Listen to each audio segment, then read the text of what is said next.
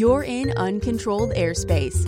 EAA Radio welcomes back the long-running general aviation podcast Uncontrolled Airspace to share the microphone for 90 minutes of virtual hangar flying. Now here are the voices in your head, the UCAP gang, editor Jeb Burnside, journalist Dave Higgin, and new media producer Jack Hodgson. Good morning and welcome to Oshkosh. And welcome to Uncontrolled Airspace, the General Aviation Podcast. We are coming to you once again, making our annual pilgrimage to one of our favorite places on Earth, the grounds of the 2018 edition of the EAA AirVenture Oshkosh Air Show. I'm Jack Hodgson, and I'm here with my partner and good friend Dave Higdon, and we're going to spend the next hour and a half talking with some of our friends and reminiscing about the week and maybe some of our past air ventures as well. Our third partner, Jeb Burnside, had to leave early, so he's gone, which is, I can't give him too much of a hard time because I had to arrive late, so it's one of those years. But good morning, David. How are you doing?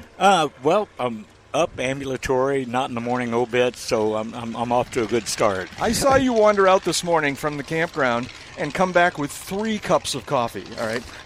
Well, I didn't want to be like some people and come back empty-handed in case somebody else wanted that's one. That's your story, and you're sticking to it, but I saw you drink at least 2 of them, so there you go. Number 3. He's on 3. He's got 3 in his hand right now. We're also being joined right now by another two more of our very good friends. Amy LeBoat is here. Hi, Amy. How you doing? Hi. And do you know this has been one of my 10-day Oshkoshes? There are very few of those. There are very few. We're very lucky to get you on Sunday morning. Usually we get you earlier in the week on the podcast, and you usually bug out. And we may talk a little bit later on about why you are still here on Sunday morning. But yes. We are the big winners in that regard. And also here is James Winbrand, who we haven't talked to in a while, at least on the podcast. How you doing, James? No, I'm doing great, and I guess day 9 of my usual 10-day gig here, so it's been great. It's been fantastic and wonderful to be with you folks again. It's great to have you. It's great to hear. Amy's been on EAA Radio all week long, and we're going to probably hear some stories about that.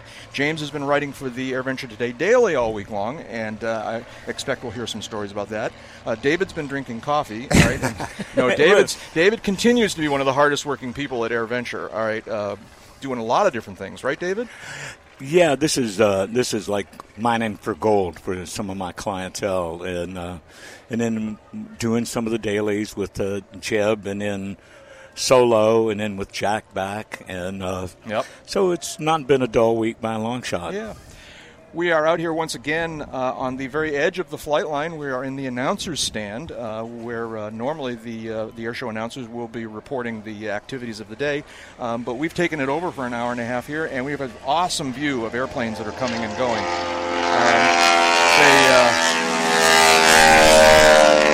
Nothing like the sound of a T6 prop tips breaking the sound barrier. There you go, yeah. We're going to be talking about a lot of airplanes. We're doing something a little different this year. Many of you will be listening to the audio version of this podcast as usual. We are also, a listener came up with a great idea, which was for us to also, since we talk about things we see on the flight line, why don't we record some video? So we've got just a couple of cameras aimed at the flight line that we're recording. Unfortunately, you can't see them live, but we will be doing something with that, matching it up with this audio so that you can sort of get a video-enhanced version of the podcast. And David's made me promise not to put him on it, so it's not enhanced in that way. But That's just... Yeah. We saw earlier that the newly restored B-29 Doc has already... We don't know if they've departed for keeps or if it's just out giving a ride, but they took off while we were in pre-show here.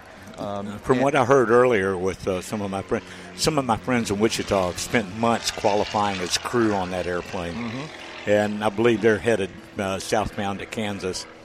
So they're gone for the day. I believe so. Yeah.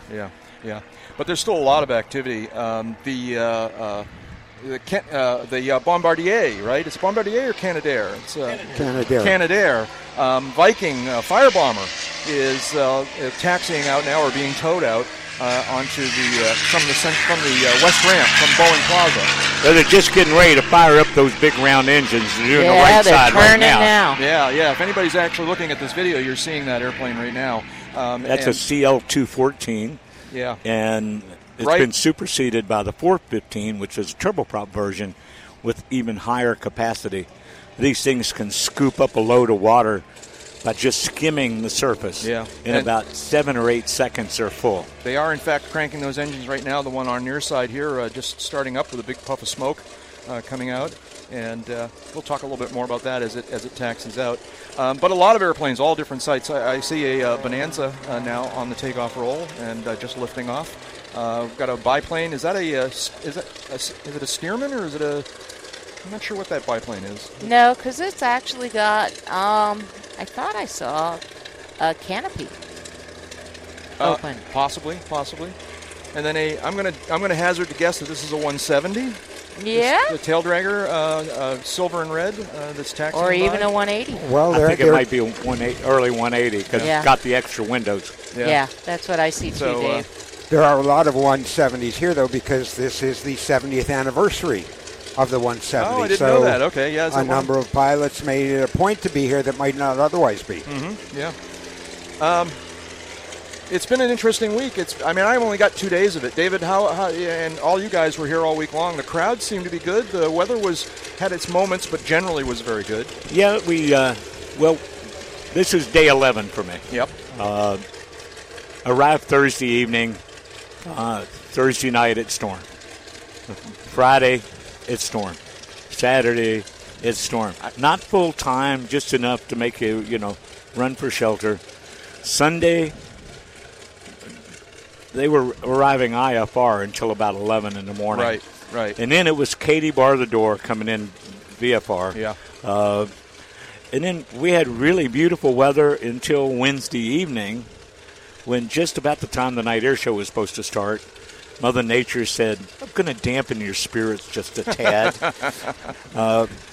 EAA very wisely rescheduled to Thursday night for that show. Great Friday, Saturday night we had a beautiful night air show and fireworks. But the crowd has been tremendous. It was amazing how quickly they filled the North 40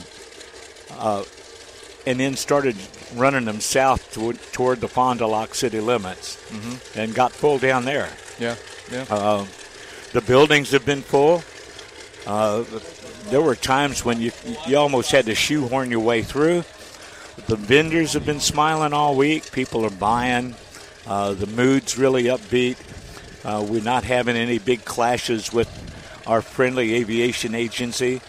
Things seem to be moving along. There was some good news for the light sport people that there's a rulemaking in progress that, if completed successfully, will raise the weight limit on light sport aircraft. Oh, okay. Yeah. To match the European limit. All right. Let's talk about that a little bit later on. But just sort of, Amy and James, how's the week been for you? Amy, you were in the radio station all week long, and I was. Did you get out and about much? Not as much as I'd like to, but yes, according to my step counter, I made my 5 miles or more a day, which is always my goal here at AirVenture. So I got through all the exhibit halls. I did get to walk around. I think the only thing I missed was the fun fly zone, which is ultralights. Yeah, I want to talk about that too in a little bit too. That's they didn't have a treadmill on the radio station or something. Did No, there were no treadmills. I got all the way down to Warbirds and I was working my way towards the fun fly zone. I did drive under it a couple times on my way in and out to work. So. And James, how about you? You actually do get out because you have to go out and talk with people for the newspaper. Or I get to talk to people, depending on how you look at it. And I prefer the latter. And obviously, the people here, as they say, wonderful airplanes, but it's all about the people. And I did have a chance to meet a number of great people and people who really had the spirit, starting with that weekend when the weather was a bit on the inclement side. I got in on Friday myself. Probably could have done a visual, but they were having people that had slots filed do the approach in. And that weekend, of course, we did have some soggy weather, and I went out to talk to some of the folks who had arrived early. Their spirits were not at all dampened, and talked about all the things they were doing and all the ways you could have fun without sun at Oshkosh. There are plenty of them. That is correct. And I get that was a thing earlier in the week because by the time I arrived, the weather turned just beautiful. And, yes. It's looking to be a little bit warm and humid today, Sunday, but yesterday was a spectacularly beautiful day. We had gorgeous weather. Temperature and humidity was just perfect yesterday, if you ask me. And, I agree with you completely. I spent the afternoon outside watching airplanes. Mm-hmm, yeah. The Canadair Viking. Some of you may be able to hear this in the background, but that rumble you're hearing is that CL-214 waiting for the oil to get warm enough to take off. Yeah, and as our luck always holds, it will probably take off during the break, which is coming up in just a couple minutes here, but we'll see how that goes.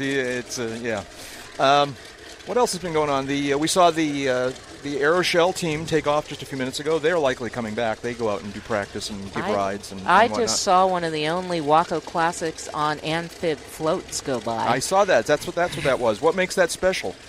Just again, one more time. How many biplanes have you seen on amphib floats recently? Yeah. That must be a whopping 85-knot cruiser with those floats on there. It was never very fast, even without the floats. And that's not the point of it anyway. Mm-hmm. Yep. We also saw a B-17 took off before we began. I believe it was Aluminum Overcast, the EAA B-17. And it was... it's still a happening place. If you are, and Sunday, the show is not over.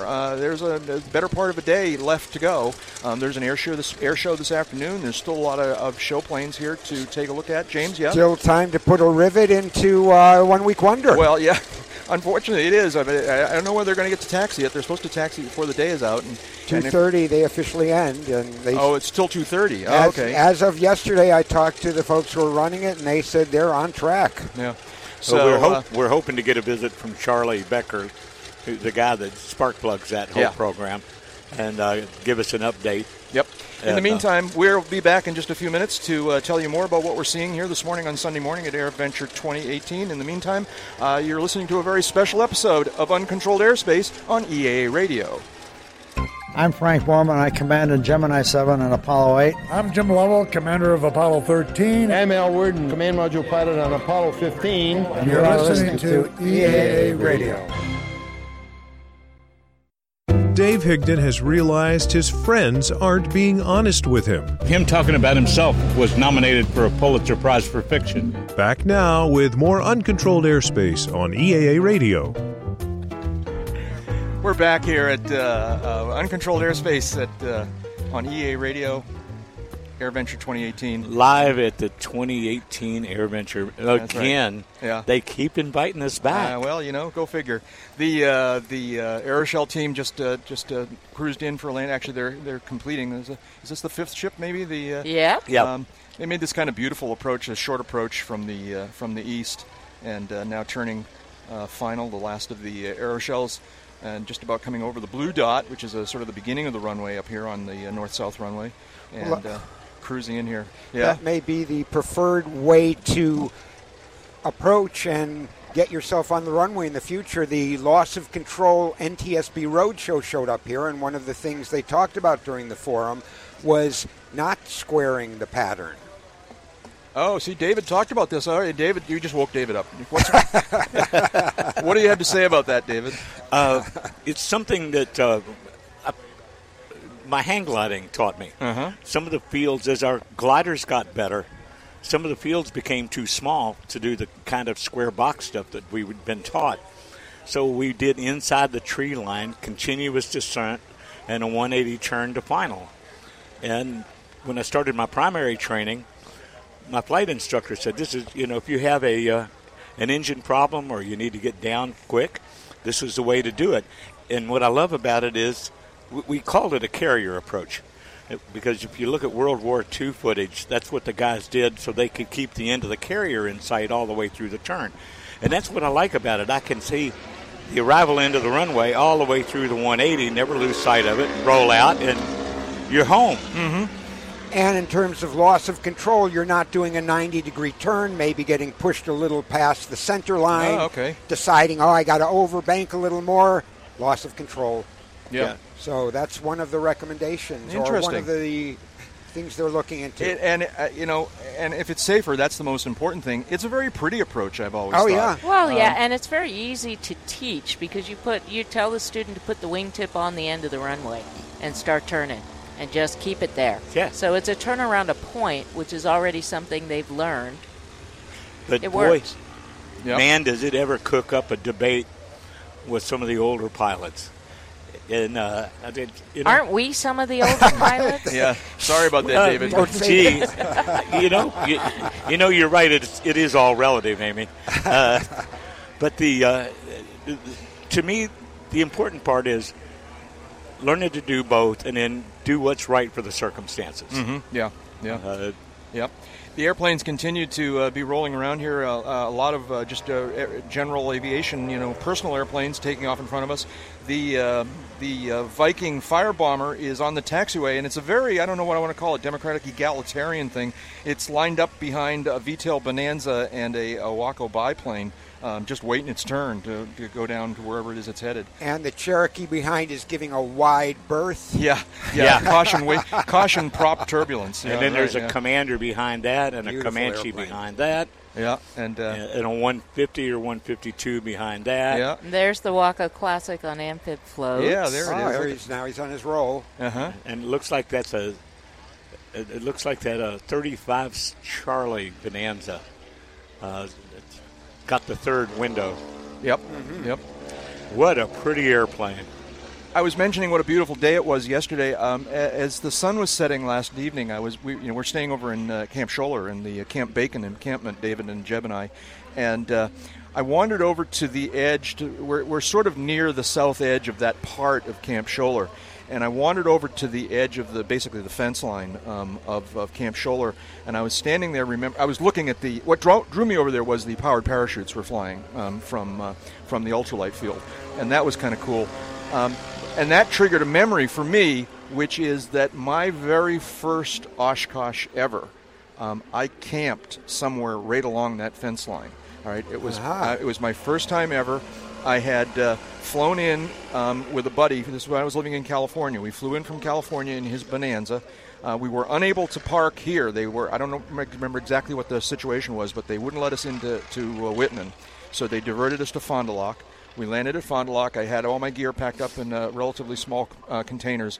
Took the shuttle bus up here to the grounds. The grounds were much smaller than then. This is 28 years ago. The grounds were smaller. The buses dropped us off what is now, it's actually now the bus drop-off outside the new tower building. Mm-hmm. Back then, that was outside the airport fence. That was all public property. I'll pause this story for a second to say that the Viking Firebomber is now on the takeoff roll. Heading on southbound departure here. I don't know if you guys can hear that. How can they not hear that? I can feel it. That's a pretty impressive looking airplane. And of course, the takeoff roll is relatively short without a fuselage full of water. Full of water or retardant of some sort. Yeah, right. It's and now he's doing a pretty decent climb out. That's impressive. Yeah, good stuff. So it's designed to come into small lakes, pick up water, and then highly maneuverable to get up. All mission oriented. Yeah. So back in 1991, when I arrived for that first visit to AirVenture, the bus dropped us off there at the just outside what was then outside the fence. Now it's well inside the fence, and I picked up my gear. I had my little dome tent and a bag of clothes and whatnot, and hiked into Camp Scholler. I had sort of done a little research, so I sort of vaguely knew what I was doing, but never having been there before, I wandered in. I must have walked sort of near where the Red Barn is, the grocery store, the camp store, and then went, and I probably walked right across, actually, now that I think about it, the what is now Camp Bacon. I probably walked right across there because it was full. There were no places. I mean, it was like shoulder-to-shoulder campsites.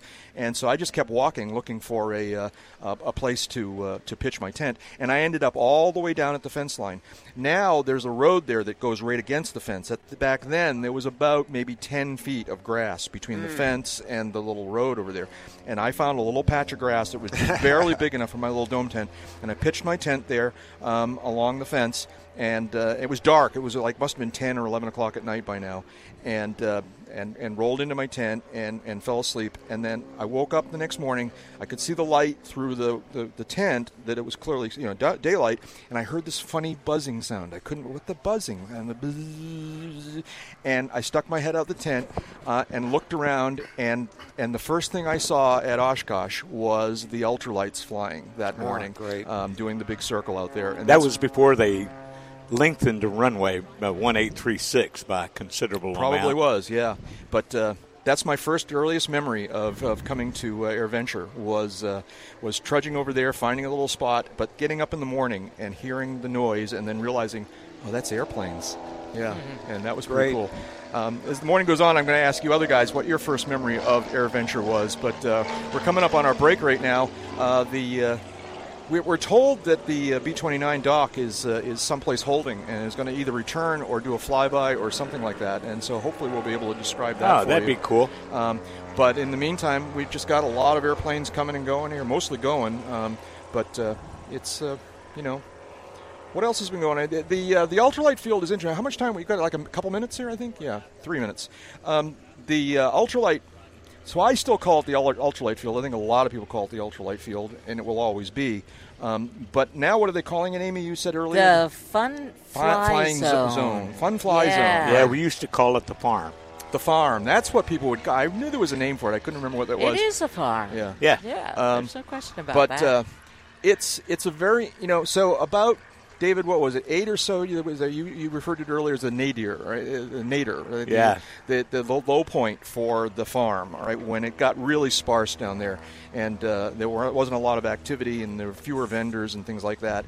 And that was about maybe 8-ish years ago, give or take.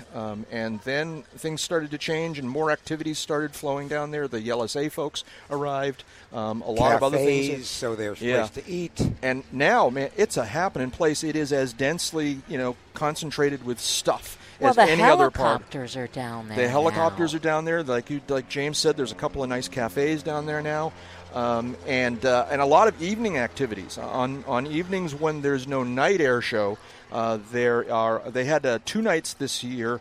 They had, I think they called it the Twilight Flight Fest or something like that, where they had the who are those powered parachute guys that have lights and they swing? What are they? Paradigm, and so they're down there doing their show on those 2 evenings. Mm-hmm. A group called the Flying Cowboys, all right, which is a group of sort of off backwoods, fat tire, if you will, mm-hmm. Pilots. So they're tail draggers. We're down there doing. Let's see if I can do it, David. Stole. Remember, see, it's like Stoli without the I. No, that's not going to work for me. I cannot remember an aviation thing with a vodka reference. That's just wrong. So that was down there a couple evenings. There's just a lot of fun things. If you come to AirVenture and don't go down to the ultralight field because you think, well, I'm not an ultralight person, then you're missing stuff. Yeah. Because there's a lot of interesting things going on down there. And on the way, you could run across a foam aircraft. I want to hear about that, too. That's on my list for sure, James. I was tickled to discover that you wrote the article about that because I want to hear your impressions of that. Sure. But I think we're coming up on our break here. It's just a beautiful morning, Sunday morning here at AirVenture 2018. The Aeroshell team is parked right out in front of us here and waiting for their next mission. Airplanes all lined up. I see 1, 2, 3, 4, 5, 6, must be about 10 airplanes on the taxiway waiting to go into position, to line up and wait. And it's just a lot of beautiful things going on. A lot of airplanes. Some people have left, but still a lot going on here.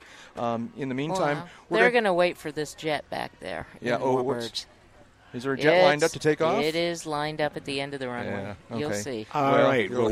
We'll see, but we won't hear because we got to take a break. We'll be back in just a few minutes to talk more about AirVenture 2018. You're listening to a very special episode of Uncontrolled Airspace on EAA Radio. You're tuned to EAA Radio, 96.5 FM, 1210 AM, and online at EAAradio.net.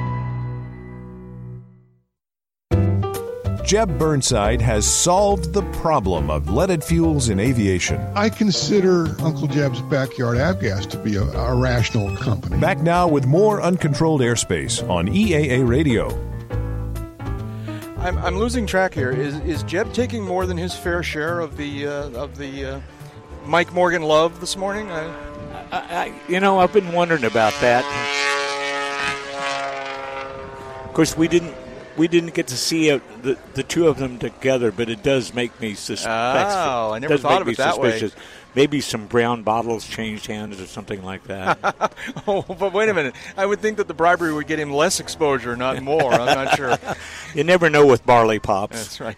We're back here on the flight line of AirVenture 2018. I'm Jack. I'm here with Dave and Amy and James, and we're just like, it's hard to do. We came here. We want to do a podcast and talk to you folks and tell you what's going on, but it's just such a spectacular sight here. Oh yeah, we are like kids in a candy shop. Yeah. We are so distracted. Yeah, it's such a treat to be able to get up here on the announcer stand and get this spectacular view of the field and of the operations in front of us. And sometimes it makes us go, yeah. Look at that. I literally found myself speechless a moment ago. It's like going, oh, that's really cool. Oh, yeah, right, talk on the podcast. So, yeah, beautiful morning. It is turning out to be warm. Fortunately, they've lowered the awning for us out here, so we got a little bit of shade. But it's just beautiful. Lots of airplanes taking off here, and the occasional show plane coming and going. There was a fighter plane came by just as the break was starting. FA-18 went out. That was good and loud, turning your tax dollars into decibels. Nothing like twin turbojets. Yeah. We're being joined right now by a new friend of the podcast and an interesting, I don't know what to characterize, player in the aviation world here. Sean Chouplis is with us. Sean is the owner and, founder, chief bottle washer of Crew Dog Electronics. Hi, Sean. How you doing? Good. Excited. This is my first Oshkosh. So, like you mentioned, being a kid in a candy store, definitely feeling that. Been going to air shows since I was a kid, but I spent a majority of my life in the military, so it's the first time I actually had time off to come here, and it's just... I think to call it an air show is a little unfair. This is kind of like an air experience being with all these people. So I couldn't agree more. Absolutely. What you're here showing off some new products, new ideas. Tell us about that. What are you doing? Yeah, so what I make is a open source ADS-B in receiver. My background military, I flew KC-10s. I was an instructor, and I was flying G4s in Hawaii and went back to doing some CFI work, and I wanted to get an ADS-B in receiver for myself. But the only things on the market at the time were around $1,000, and I just didn't have that to shell out. So I talked to a friend of mine who was a programmer, and he said, hey, have you heard of this open source project called Stratix? And at the time, it was this kind of only on online message boards. You'd have to piece this thing together with a board, and there's antennas and not really great-looking cases. But so I put one together. A few friends of mine said, hey, you built this. Can you build one for me? So I went on, and I started selling these on Amazon about a year ago, and it's really taken off. It's been pretty popular. It gives ADS-B receivers at a price point that most people can afford. And I really believe in it because as an instructor and someone who's been in the military for a long time and flying, I think ADS-B has really changed the safety of my flying. So being able to see traffic, live weather, and even having a backup attitude, really been a game changer for me. So I'm just out here meeting people for the first time. A lot of my customers coming up and shaking my hand, which is really cool, and I'm hearing their flying stories. It's been very energizing. That's great. I know that. So can people... Is this available for sale just online? Or So before it's only been on sale on Amazon. Actually, I'm the top-selling ADS-B receiver on Amazon. You type in ADS-B, I'm what pops up. And then the website, Crew Dog Electronics. But for now, I'm actually selling it in person here at Oshkosh. So running a little special at my booth 790 back in the fly market. Mm-hmm. And, first time doing in-person sales. Yeah. This is ready to use when you sell it to them? Yeah, ready to use. So my target market is really people that don't have a lot of tech background. So people that are... they know how to use an iPad, but they don't want to assemble something and put things on a board. So because I spend a lot of time as an instructor, I take pride in telling people things in a way that they can understand. So I have a quick little YouTube video when you open it up, and all you do is put on a couple of antennas, put a battery pack on it, and you're set to go. And even people that do want to take the route of building it their own, I have a YouTube channel, Crew Dog Electronics. I show you the parts list and hey, if you want to build your own, this is how I do it. Mm-hmm. Yeah. And it has attitude capability? Yeah, it has. So it has GPS, WAAS-enabled GPS. It's got weather, traffic, and also has a backup attitude sensor. So actually, some of my friends that are in the military, maybe flying older aircraft, they have it as kind of an insurance policy. If something went bad on your avionics, at least you have a backup attitude indicator to get you going in the right direction. And how does it connect to a tablet? So it connects over Wi-Fi, and the great thing about this being open source is it works with basically anything. It works with iPad, Android, works with every major electronic flight bag software except for Garmin. So even if you're flying in the plane and say you're using iFly or ForeFlight and your buddy is using WingX, you can both display the information on your tablet even though you're using different software. At the same time? At the same time, yep. You can have like, I think there's no real limit on the users, but as many people that are in your Wi-Fi bubble on the plane. Yep. And so this is what you're producing is a sort of a small handheld-sized device. Yep. That's I think if I'm remembering the right device, it's sort of like 3 or 4 decks of playing cards stacked together. Yeah, it's absolutely. About that size. It's about that size, and you can either connect it to the plane's power with a 2-amp input, or you can connect it to a battery pack. So I try to make it work for everybody. So the battery I sell it with works for about 4 hours, but if you want to get a higher capacity battery to last 10, 12 hours, you can do that. And you kind of have a freedom of choice, which is kind of the spirit of this whole open source thing. We want people to have choice, to use the software you want, to use the platform you want. And we really believe that ADS-BN, I mean, it's a publicly funded resource by the FAA. We think it should be available to everybody, and we're trying to get that out there. Sure, yeah. I don't know if how much does it cost? So I sell it online for $250, and here at Oshkosh selling it for $235, and I give people a larger capacity battery pack than I sell online. For people who hear this after the show is over, they could go to crewdogelectronics.com yes, and absolutely. get more information. That's terrific. Well, thank you. All right, now for the important question.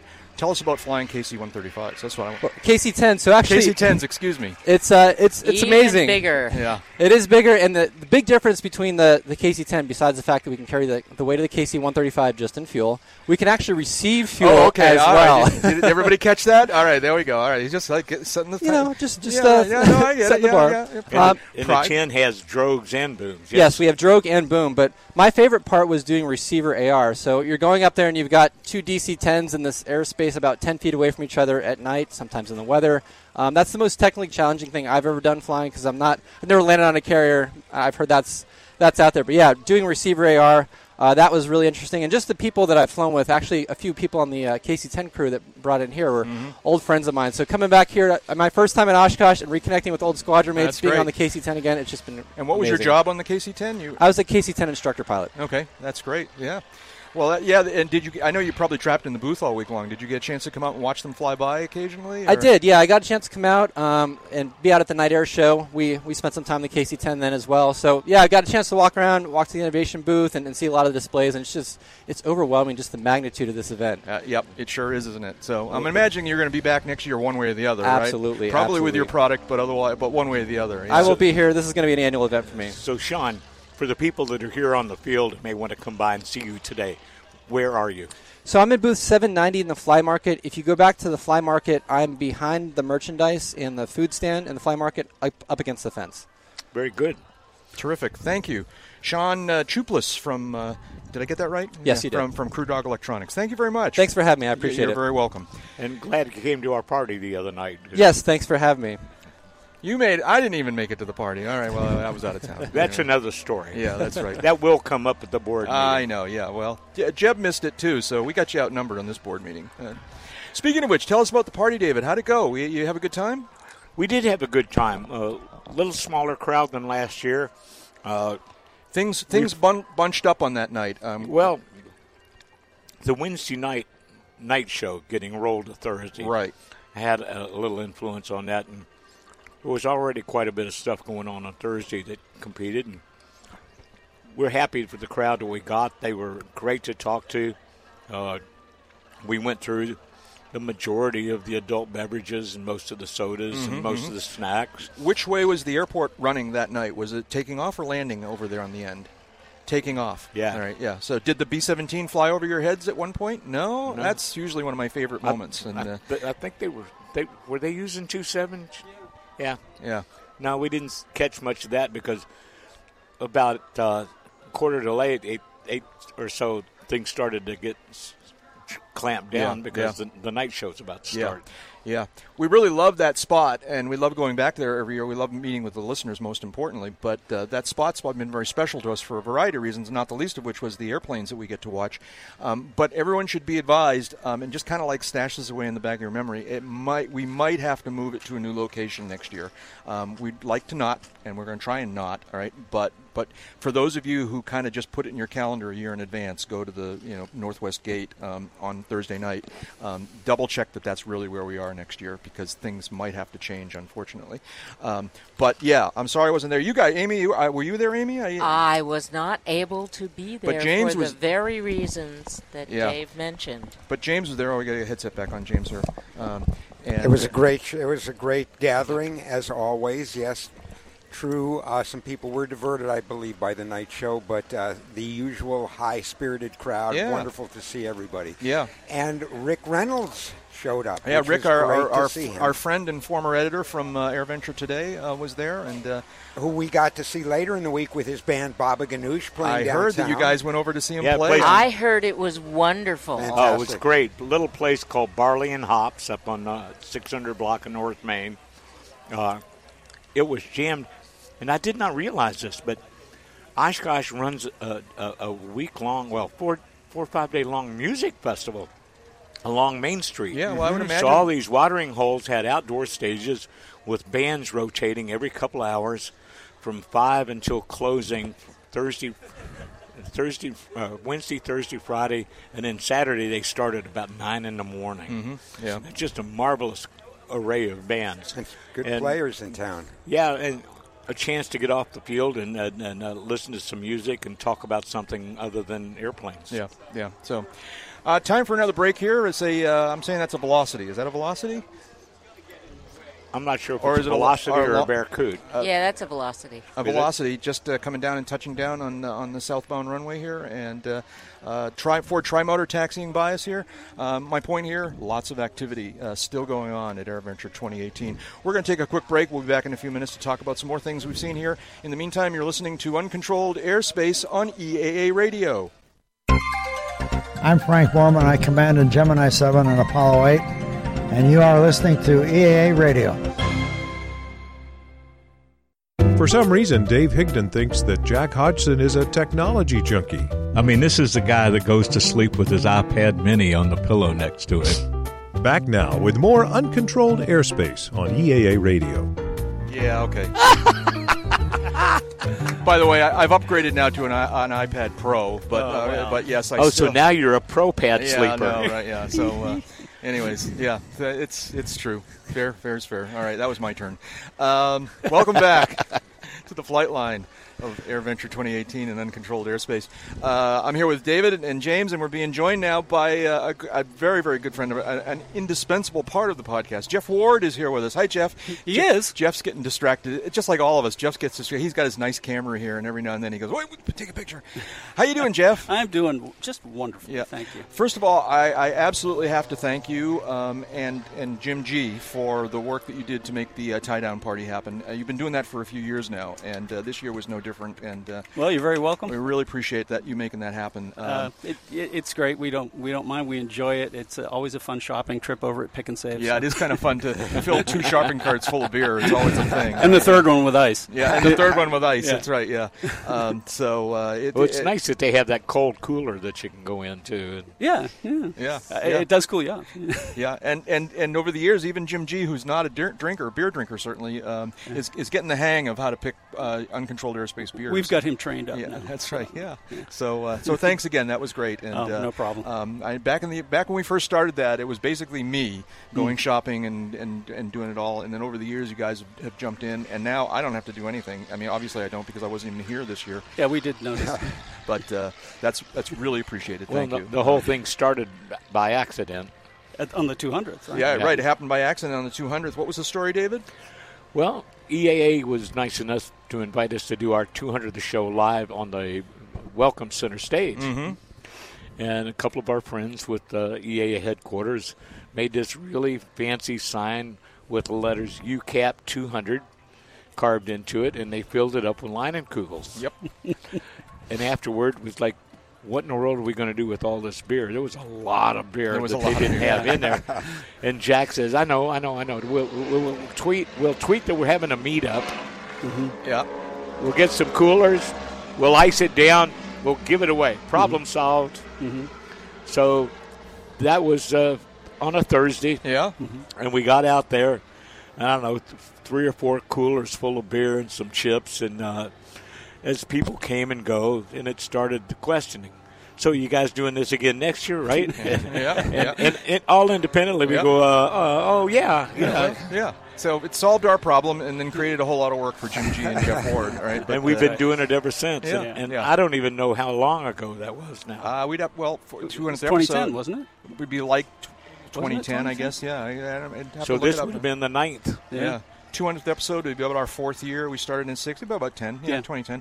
Yeah. So, anyways, it's a good time. Don't necessarily put on your calendar the location, but put it on your calendar Thursday night of AirVenture 2019. We'll do it again. Yep. How's the week been for you, Jeff? You seen anything fun? Yeah, it's been good. I mean, it's been busy. The field and the campground and everything were full. There seemed to be a lot of people in the exhibits.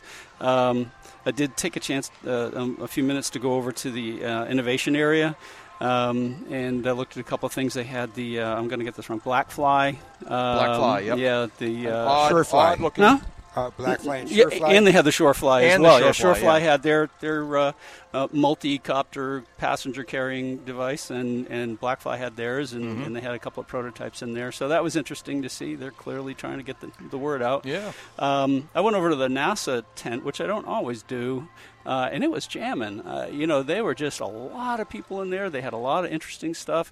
They were. I picked up a flyer for the X-57 Maxwell, which is going to be the first all-electric X-plane from NASA. Really? Okay. And it's based on a Tecnam P2006, I think. Or something like yeah. Yeah. So that looks like an interesting thing, and it's going to be a long X program for research and all that into the suitability of electric aircraft for large scale. Sure. Yeah. So that's cool. Yeah.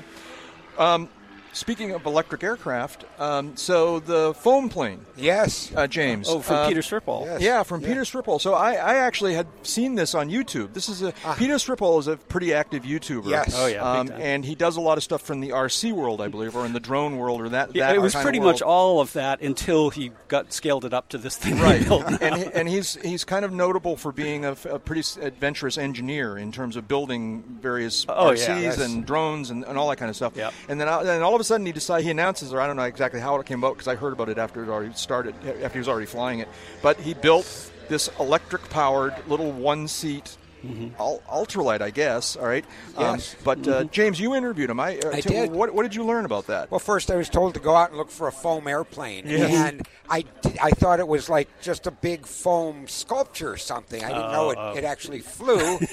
And then I got down there to just north of the Tall Pine Cafe where it was parked, and he was sitting there holding court, and there's this aquamarine and yellow biplane, and you can see it's unpainted, so you see the writing on it. It's inscriptions like polystyrene extruded insulation and Lowe's. Yeah. And he's sitting there in it. So he decided, Peter, 26 years old last year, looking at the ultralights, and said, I told myself I'm not getting any younger. I better build an airplane. Okay. So essentially he felt he was building just a larger foamy, because he is one of these aero modelers who kind of have been on the forefront of what they call building foamies, aircraft out of this insulation material. So a wonderful story. Yep. It's electric powered. It's electric power, yes. 2 150cc model airplane engines. Okay. With about 30 pounds of batteries. Right.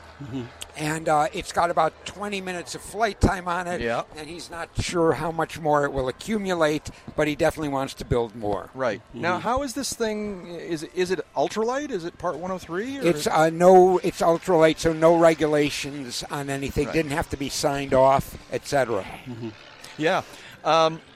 Yeah, very cool. And the videos, you watch the videos of him doing this back, and you go, really? What is he doing? Yeah. Right, and there's actually, he mounts cameras under the wings and shows himself flying this thing. And he clearly knows what he's doing on the engineering side, I believe, and the construction side, although he downplays those skills. Yeah. He's very clever. And because watching the videos, having just watched the videos, I always wondered whether this was totally legal. All right.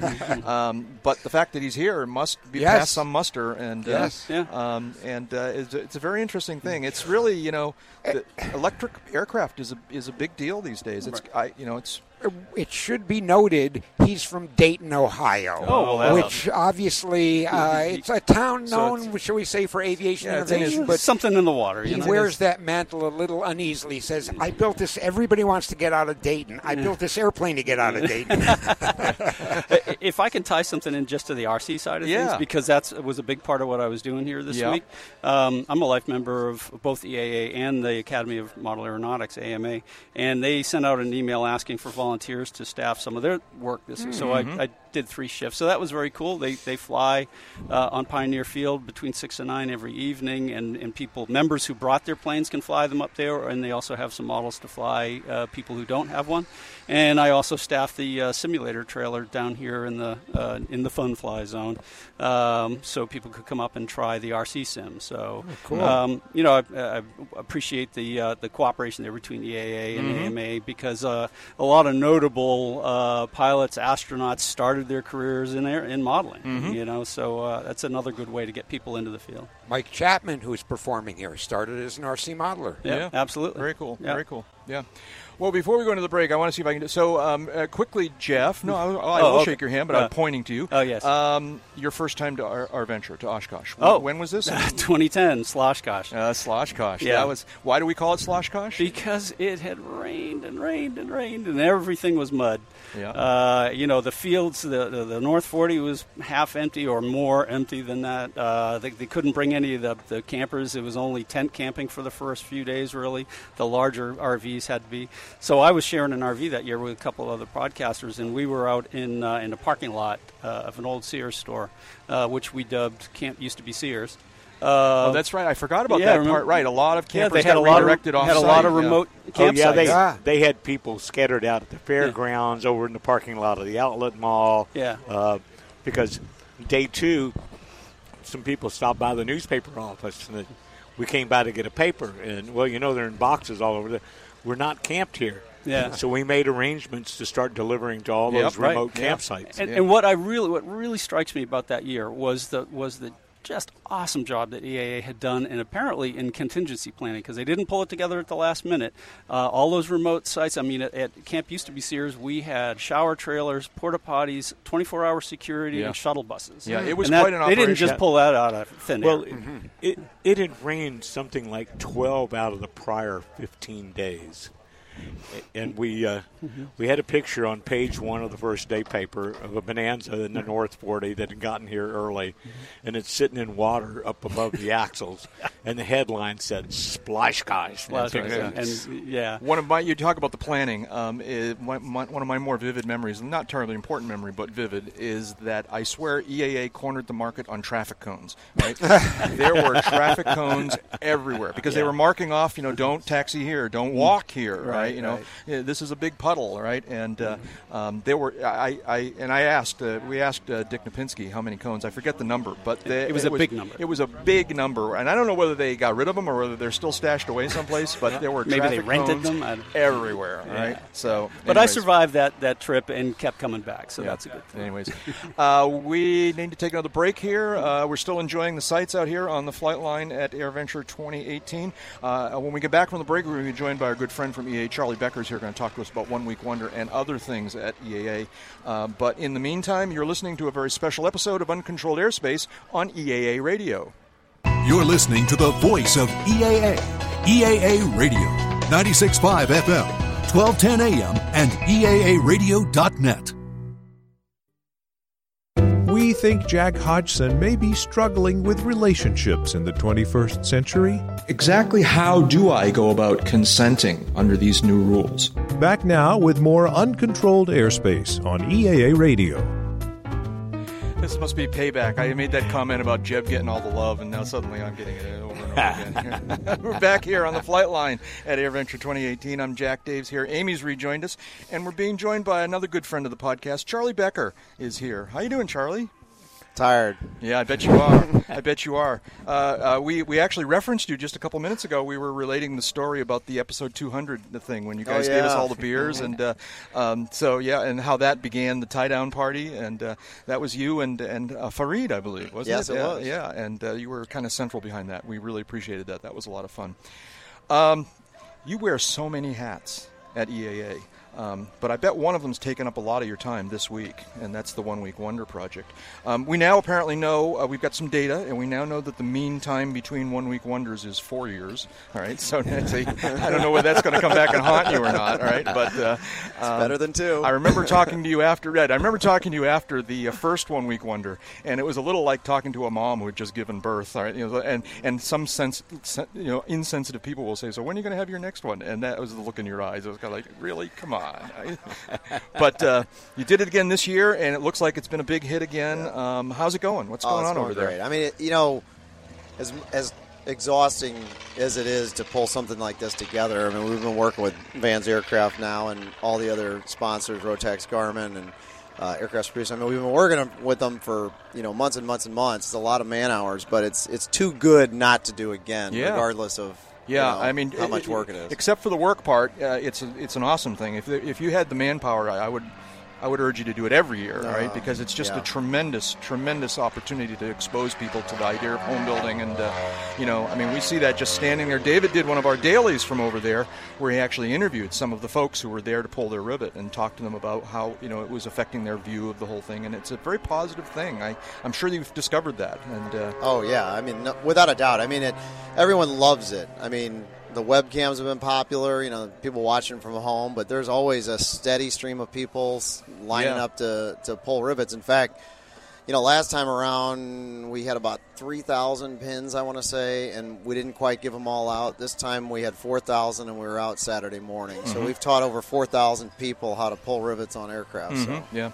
Now, I noticed that this year, once again, we were signing our rivets, all right, which is very cool. I enjoy doing that, but that turned into a little bit of a problem last time. Do you have a different kind of plan this time? Yeah, so when you signed your rivet, you also hopefully got your photo taken, and we emailed it to you. So anybody whose name went into that email, because we asked first, last name, those names will be embedded in the vinyl striping on the aircraft. Okay.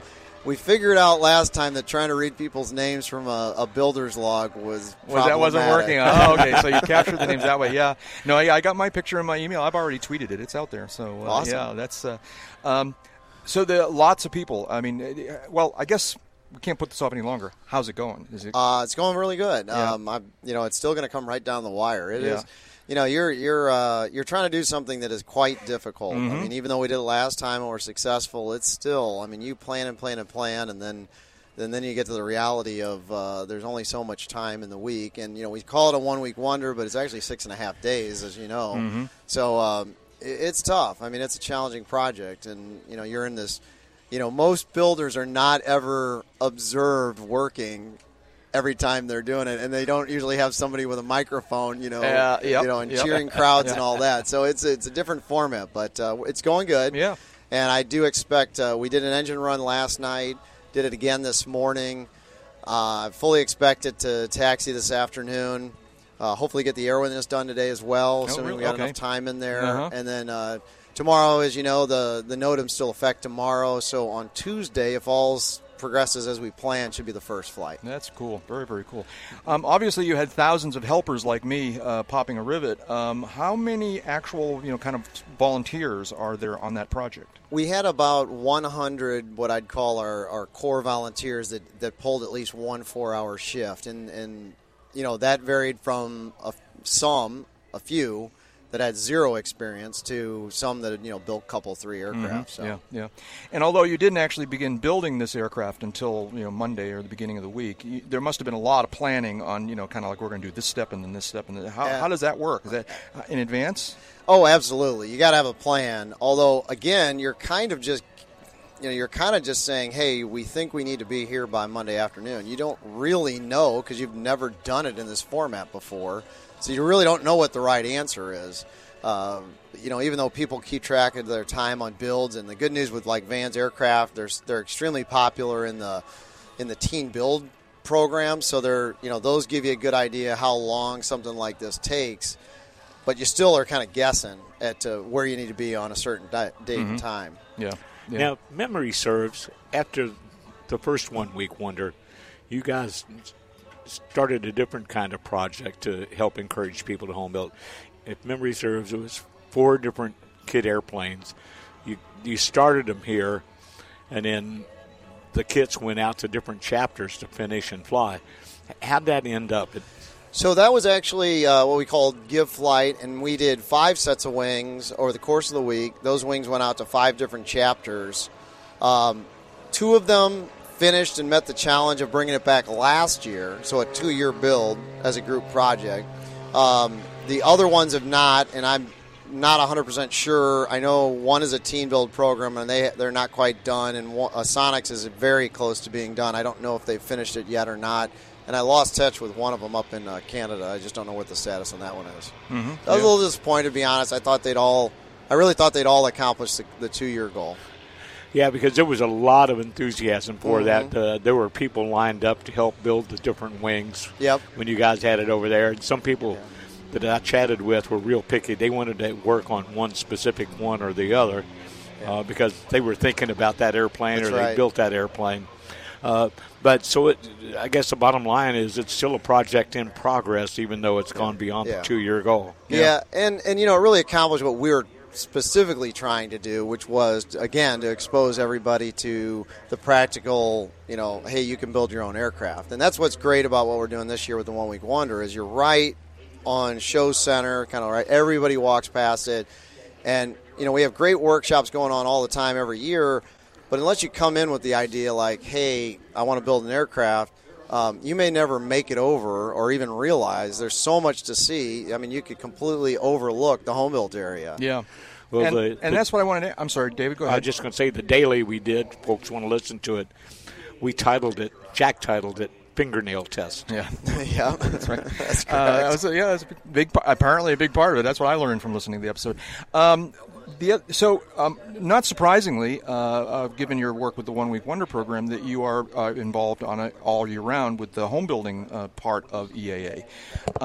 And one of the places around the grounds that I really enjoy a lot, and I try to make sure I visit a couple times each year, but that is a little bit off the beaten track, and that's the Home Builders Hangar over there. I'm not sure if that's the official name of it, but there's always some interesting airplanes on display. The original 1 Week Wonder is over there now. Correct. I was searching for my name. I don't know if my signature made it on there or not, but I was searching the other day. I'll have to go back and look some more. So that's a really, really pleasant spot. And then there's also the Home Builders Clubhouse or whatever that's out on the flight line.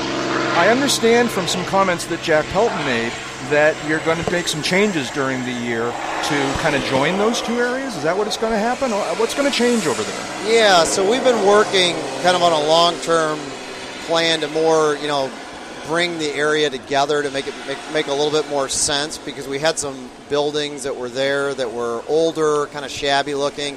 When you think about it, EAA started around the amateur build side of things, and so we were kind of we were the first buildings, just like your downtown in the city, and then all of a sudden we built those 4 big exhibit hangars, and everybody bought a house in the suburbs, so to speak. And here we are still downtown, so we're kind of going through that downtown revitalization project. There you go, I like it. And we took one old building out a couple of years ago, and next year, right after convention, we're going to move everybody from the Federal Pavilion, and we're going to relocate that within the confines of Hangar D. Okay. So, and then we're going to drop the Federal Pavilion, and our plan right now, we're still working through the details, is that we would create kind of a home built and review area similar to what Vintage and Warbirds have. Right, yeah. That could really be kind of a focal point. And it'll do a better job, too, by removing that building of connecting the workshop areas and the forums area with the home-built area, because they're all kind of intertwined. That sounds like that could be a really nice area, nice space. And it has the added benefit of improving Hangar D, so less Ginsu knives and massage chairs in Hangar D. See, okay, I would never have said that out loud, but yes, that would be a good thing. We'll always have the fly market. I mean, my family comes up; they love going to the fly market. You can get cooking lessons there. But there are a few corners of the exhibit hangars that have some superfluous stuff. Yeah, so that one had kind of gotten out of whack, and we tried to address it. That's a nice plan. I like it. We're here talking with Charlie Becker of EAA about 1 Week Wonder and home building in general. There's a F-18 sort of doing a run-up-ish kind of thing over here on the F-18F, I'm told. And he's making some noise, you probably heard, doing some sort of run-up or engine start thing. Probably going to be taxiing out. I'm being held up signed at Charlie. Something to tell us about what's going on with chapters. Yet another hat that you wear. Yeah, so one of the things we did this year was we created we actually got it last year, but we completely rehabbed this, what we call the Chapter Social Pavilion, right on the edge of Paul Woods across from Aeromart. Okay. And we've had a different chapter in every day offering a pancake breakfast as a fundraiser for that chapter, and they get to take the net profits back home with them. And that's been a huge success. That's Everybody terrific. who's camping loves it because they can just get up, go over and have a great pancake breakfast. And yet the chapters love it because it's a new home for chapters That's on a terrific. social side. I didn't get here till late this week, so I didn't notice. I didn't realize that was there. That sounds like a terrific thing for everybody involved. They that's came great. through Camp Bacon a couple of times selling tickets. Yeah. So That's what happens when you don't show up. Yeah. Anyways, we got to take a break here. I want to thank Charlie for taking a few minutes from trying to get an airplane finished and coming by and talk to us. Thank you, Charlie. Thanks for all the stuff you do for pilots. Thanks for your being a good friend at UCAP. We really appreciate my pleasure. it. All Keep right. up the great work, guys. I Thank listen you. every week. Thank you. Or 2 weeks, or 3 weeks, or 4 weeks. Now. All right, we'll talk about that offline. All right, here we go. All right. We do have to take a break here. They're wagging their hands at me frantically here. We're having a great time watching the airplanes and talking with our friends out here on the flight line of AirVenture 2018. You're listening to a special episode of Uncontrolled Airspace on EAA Radio. My name is Stan. I come from Montgomery, Alabama, and we came in a Bushby Mustang, too. My name's Haley. I flew in an L-39, and I'm from Rockford, Illinois. My name is Peter. We're from Windsor, Ontario, Canada, and fly an RB-9. Hi, my name is Mike. I'm from Mosinee, Wisconsin, and I fly a Cessna 182. And you're listening to EAA Radio. Jack Hodgson now demonstrates air traffic control phraseology. No, don't do that. That's wrong. You guys should not be landing any of these places. Back now with more Uncontrolled Airspace on EAA Radio. All right, this is too much to be a coincidence. I think Mike Morgan is out there someplace hand-picking these now because we had like 2 Jebs and now 3 Jacks. And that's a full house. Yeah. Okay, we're back here on the flight line of AirVenture 2018 for one final segment here before we wrap things up and go out and do our final bits here. Speaking of final bits, so David, you got to take off. You're leaving, right? Pretty soon after we finish here. Yeah, pretty soon. I'm about 2/3 or so packed back in the little gray truck. Because 12 days was probably enough. Yeah, it usually is. Yeah. And I'm going to point myself southbound. Let's see, 151 to 80, 80 to 35, 35 to Wichita. There you go. It's 790 miles. If I get off the ground about 12:30, I should be in my driveway by 1:30, quarter till 2. There you go. He doesn't even need a GPS anymore. I Well, love it. I kind of the same way. I come and go between here and New England, and I know the way. James, are you leaving today or? No, I'm going to leave tomorrow. But looking forward to getting home. I was at Farnborough for a week before here. I was home for 1 day, here for 10. So it'll be nice to get back home. I bet it will be. What you got? Any particular plans here on the grounds this afternoon? Something you didn't get a chance to see that you want to catch up on? Actually, I've gone to A-Base the last couple of years, and I haven't had a chance to see the Chinese pavilion here, the China Pavilion. And one of the Aeroshell team T6s is taken off. That was that big noise you just heard. And I know they have a tremendous enthusiasm for general aviation there, so I want to see their presence, their permanent presence here. Cool. Amy, how about you? You got a little bit stuck here. You had some mechanical problems on your airplane. I'm unusually long this year, going 10 days at AirVenture, but it's not a terrible situation. We had a little more oil than we had ever seen on the outside of the airplane. On the outside of the airplane when we landed. So we've made some repairs. We think we've solved the problem. But we've kind of retooled our exit out of here so that the first leg is really only about 45 minutes. Mm-hmm. And then we'll spend the night. Airplane can be safely in a hangar with a drip pan under it. We'll check again, make sure that oil leak has been corrected for sure. Right. But then we're heading toward the mountains. That's what I want to ask. And that is the reason why we kind of retooled the Adventure just a bit, so that we can make darn tootin' sure that everybody's working just fine. Because Because you don't want to have mechanical in the mountains. No, you don't. So you do this most every year. You head off on an adventure in your airplane. Well, after here's Oshkosh. the deal. You complain about it being quite warm up here on the stand today, but I'm just laughing at you because if I go home, it's warmer. I know, you Florida people. It's warmer. I get it. So I'm actually going to try out Canada this year a little bit. Take a side trip up to Kelowna, where I hear there's some very nice wineries. Ooh, there you go. And mountains. And you're going sailing, right? I am going sailing as well. So going to get a little island hopping in. So if all that comes to pass, nice. I should be a pretty happy camper in September back in Florida. So this is a very Oshkosh moment. The Ford Tri-Motor, or a Tri-Motor, just landed in front of us at the same time that an F-18 fighter is taxiing out to make its way to, presumably, to a runway. Marine Corps. Yeah, it's painted up nice, isn't it? It is. And unless he's going to back taxi, he's going to do an intersection departure of about midfield. I doubt he's doing intersection. He's taxiing out onto the. I bet he's crossing. He's crossing to the. Or back taxiing. Okay. No, there he is. He's back taxiing on 1-8 now. And, I don't think he has enough drop tanks. yeah, he's carrying a lot of something, fuel presumably. Although they might be gear, you never know. But a lot of activity here. Like I said, the Ford Tri-Motor. I do see a few private airplanes still taxiing here. I see them taxiing out from the grass. Well, we've had a good flow of arrivals this morning, too. So, other people know the show's not over. There's still stuff to see, smell, taste, touch, and do.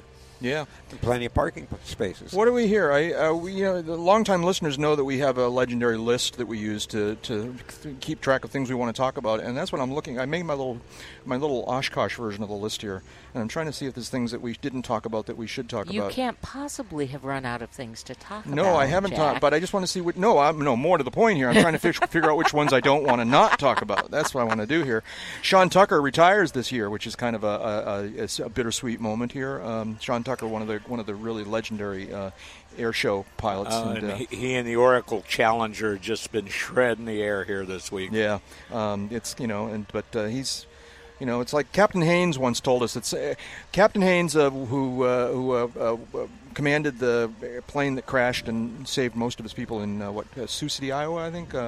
Anyways, and he went on talking tour afterwards about safety in aviation, and it was back before they raised the retirement age for airline captains or airline pilots, and people asked him whether or not he was in favor of extending the age to greater than 60, and his response was that he wasn't in favor of raising the age because he said there has to be something positive that causes people to stop flying. You don't want to wait until something bad happens to stop flying, and so Well, Richard Collins did the same thing. Richard Collins made the decision to stop flying and so when it felt right for him, not when the FAA said you can't have a medical or something like that, or an incident. So that my point here is I applaud Sean Tucker for realizing that maybe the time has come for him to pull back a little bit, and he's still very involved in aviation. He teaches aviation. Yeah, that's what I was going to say. He's got some philanthropic projects going that are just terrific. Yeah. So there was that. He'll have a lot of time for it now. What else happened here? It was a big week. One measure that was a big week was the EAA ran out of the souvenir pins and patches this year. All right, like on Saturday morning they ran out. All right. Oh yeah, Women Venture ran out of T-shirts almost immediately. It was amazing. Yeah. So it's been a good week here. Doc, the night show, the fireworks, the running out of stuff, big crowds. A lot of avionics news, some new airplanes in the north commercial area. The new mock-up for the Cessna Denali. The Switchblade was here. The PC-24 was here. Yes. Nice jet. A lot of, Mm-hmm. Yeah, what's nice about it? What do you particularly like? Well, I like that it's low enough to the ground. I love the giant cargo door. Hang on, here we go. We're going to get interrupted. Here comes the F-18 on the roll here.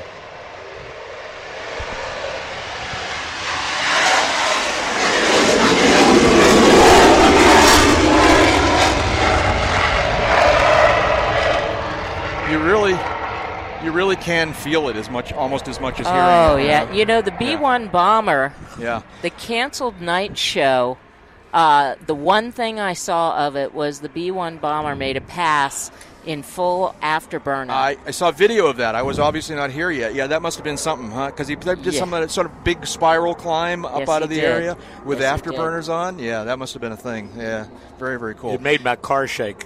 Yeah. I believe it.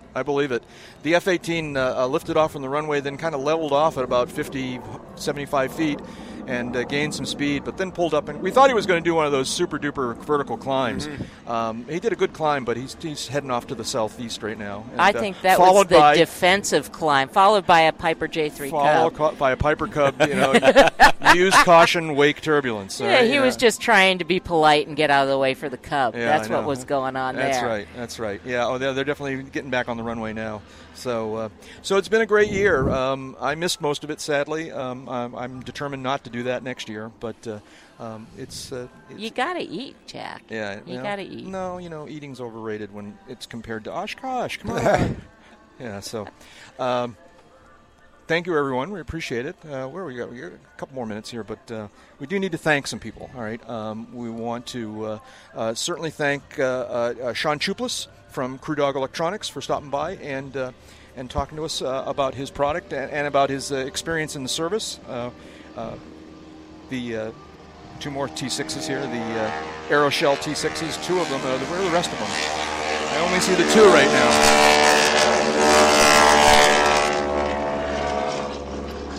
now. We want to thank Charlie Becker for coming over and updating us on the 1 Week Wonder. And if you're around, expectations are it will taxi this afternoon. Mm-hmm. Yep.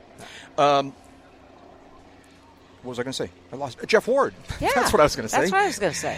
Jeff Ward's been here. Jeff's been in the background. He's actually been not only joining us on the podcast, but has been helping out here, as he does all year round, helping out kind of behind the scenes. And he's actually been standing by and greeting our guests as they arrive. So that's been much appreciated. So, Jeff, thank you for all your help with the podcast. We appreciate that. Big thanks to our friends at EAA Radio for hosting us here. They've been very, very gracious over the years, allowing us to take over their airwaves and finding us this awesome spot out on the flight line. And specifically Mike Morgan for the bumpers. Brent and Andrew are our engineers here out on the flight line. We appreciate all the help that they've given us. Everybody at EA Radio, but especially Tommy and Jim, I think of them as co-chairmen, but the guys who make EA Radio happen. We appreciate all the friendship that they've given us. Jim G for the work on the tie-down party, and of course Jeff, Amy, and James being here with us. That's right. My pleasure, our pleasure. That's right. Thank you, guys. I'm Jack Hodgson. That's Dave Higdon. Dave, was there something you wanted to say to us? To live to our age, you need to fly, because time spent flying is not subtracted from your lifespan. Bye-bye. And that's enough talking. Let's go flying. The voice of EAA. EAA Radio. 96.5 FM, 1210 AM, and online at eaaradio.net.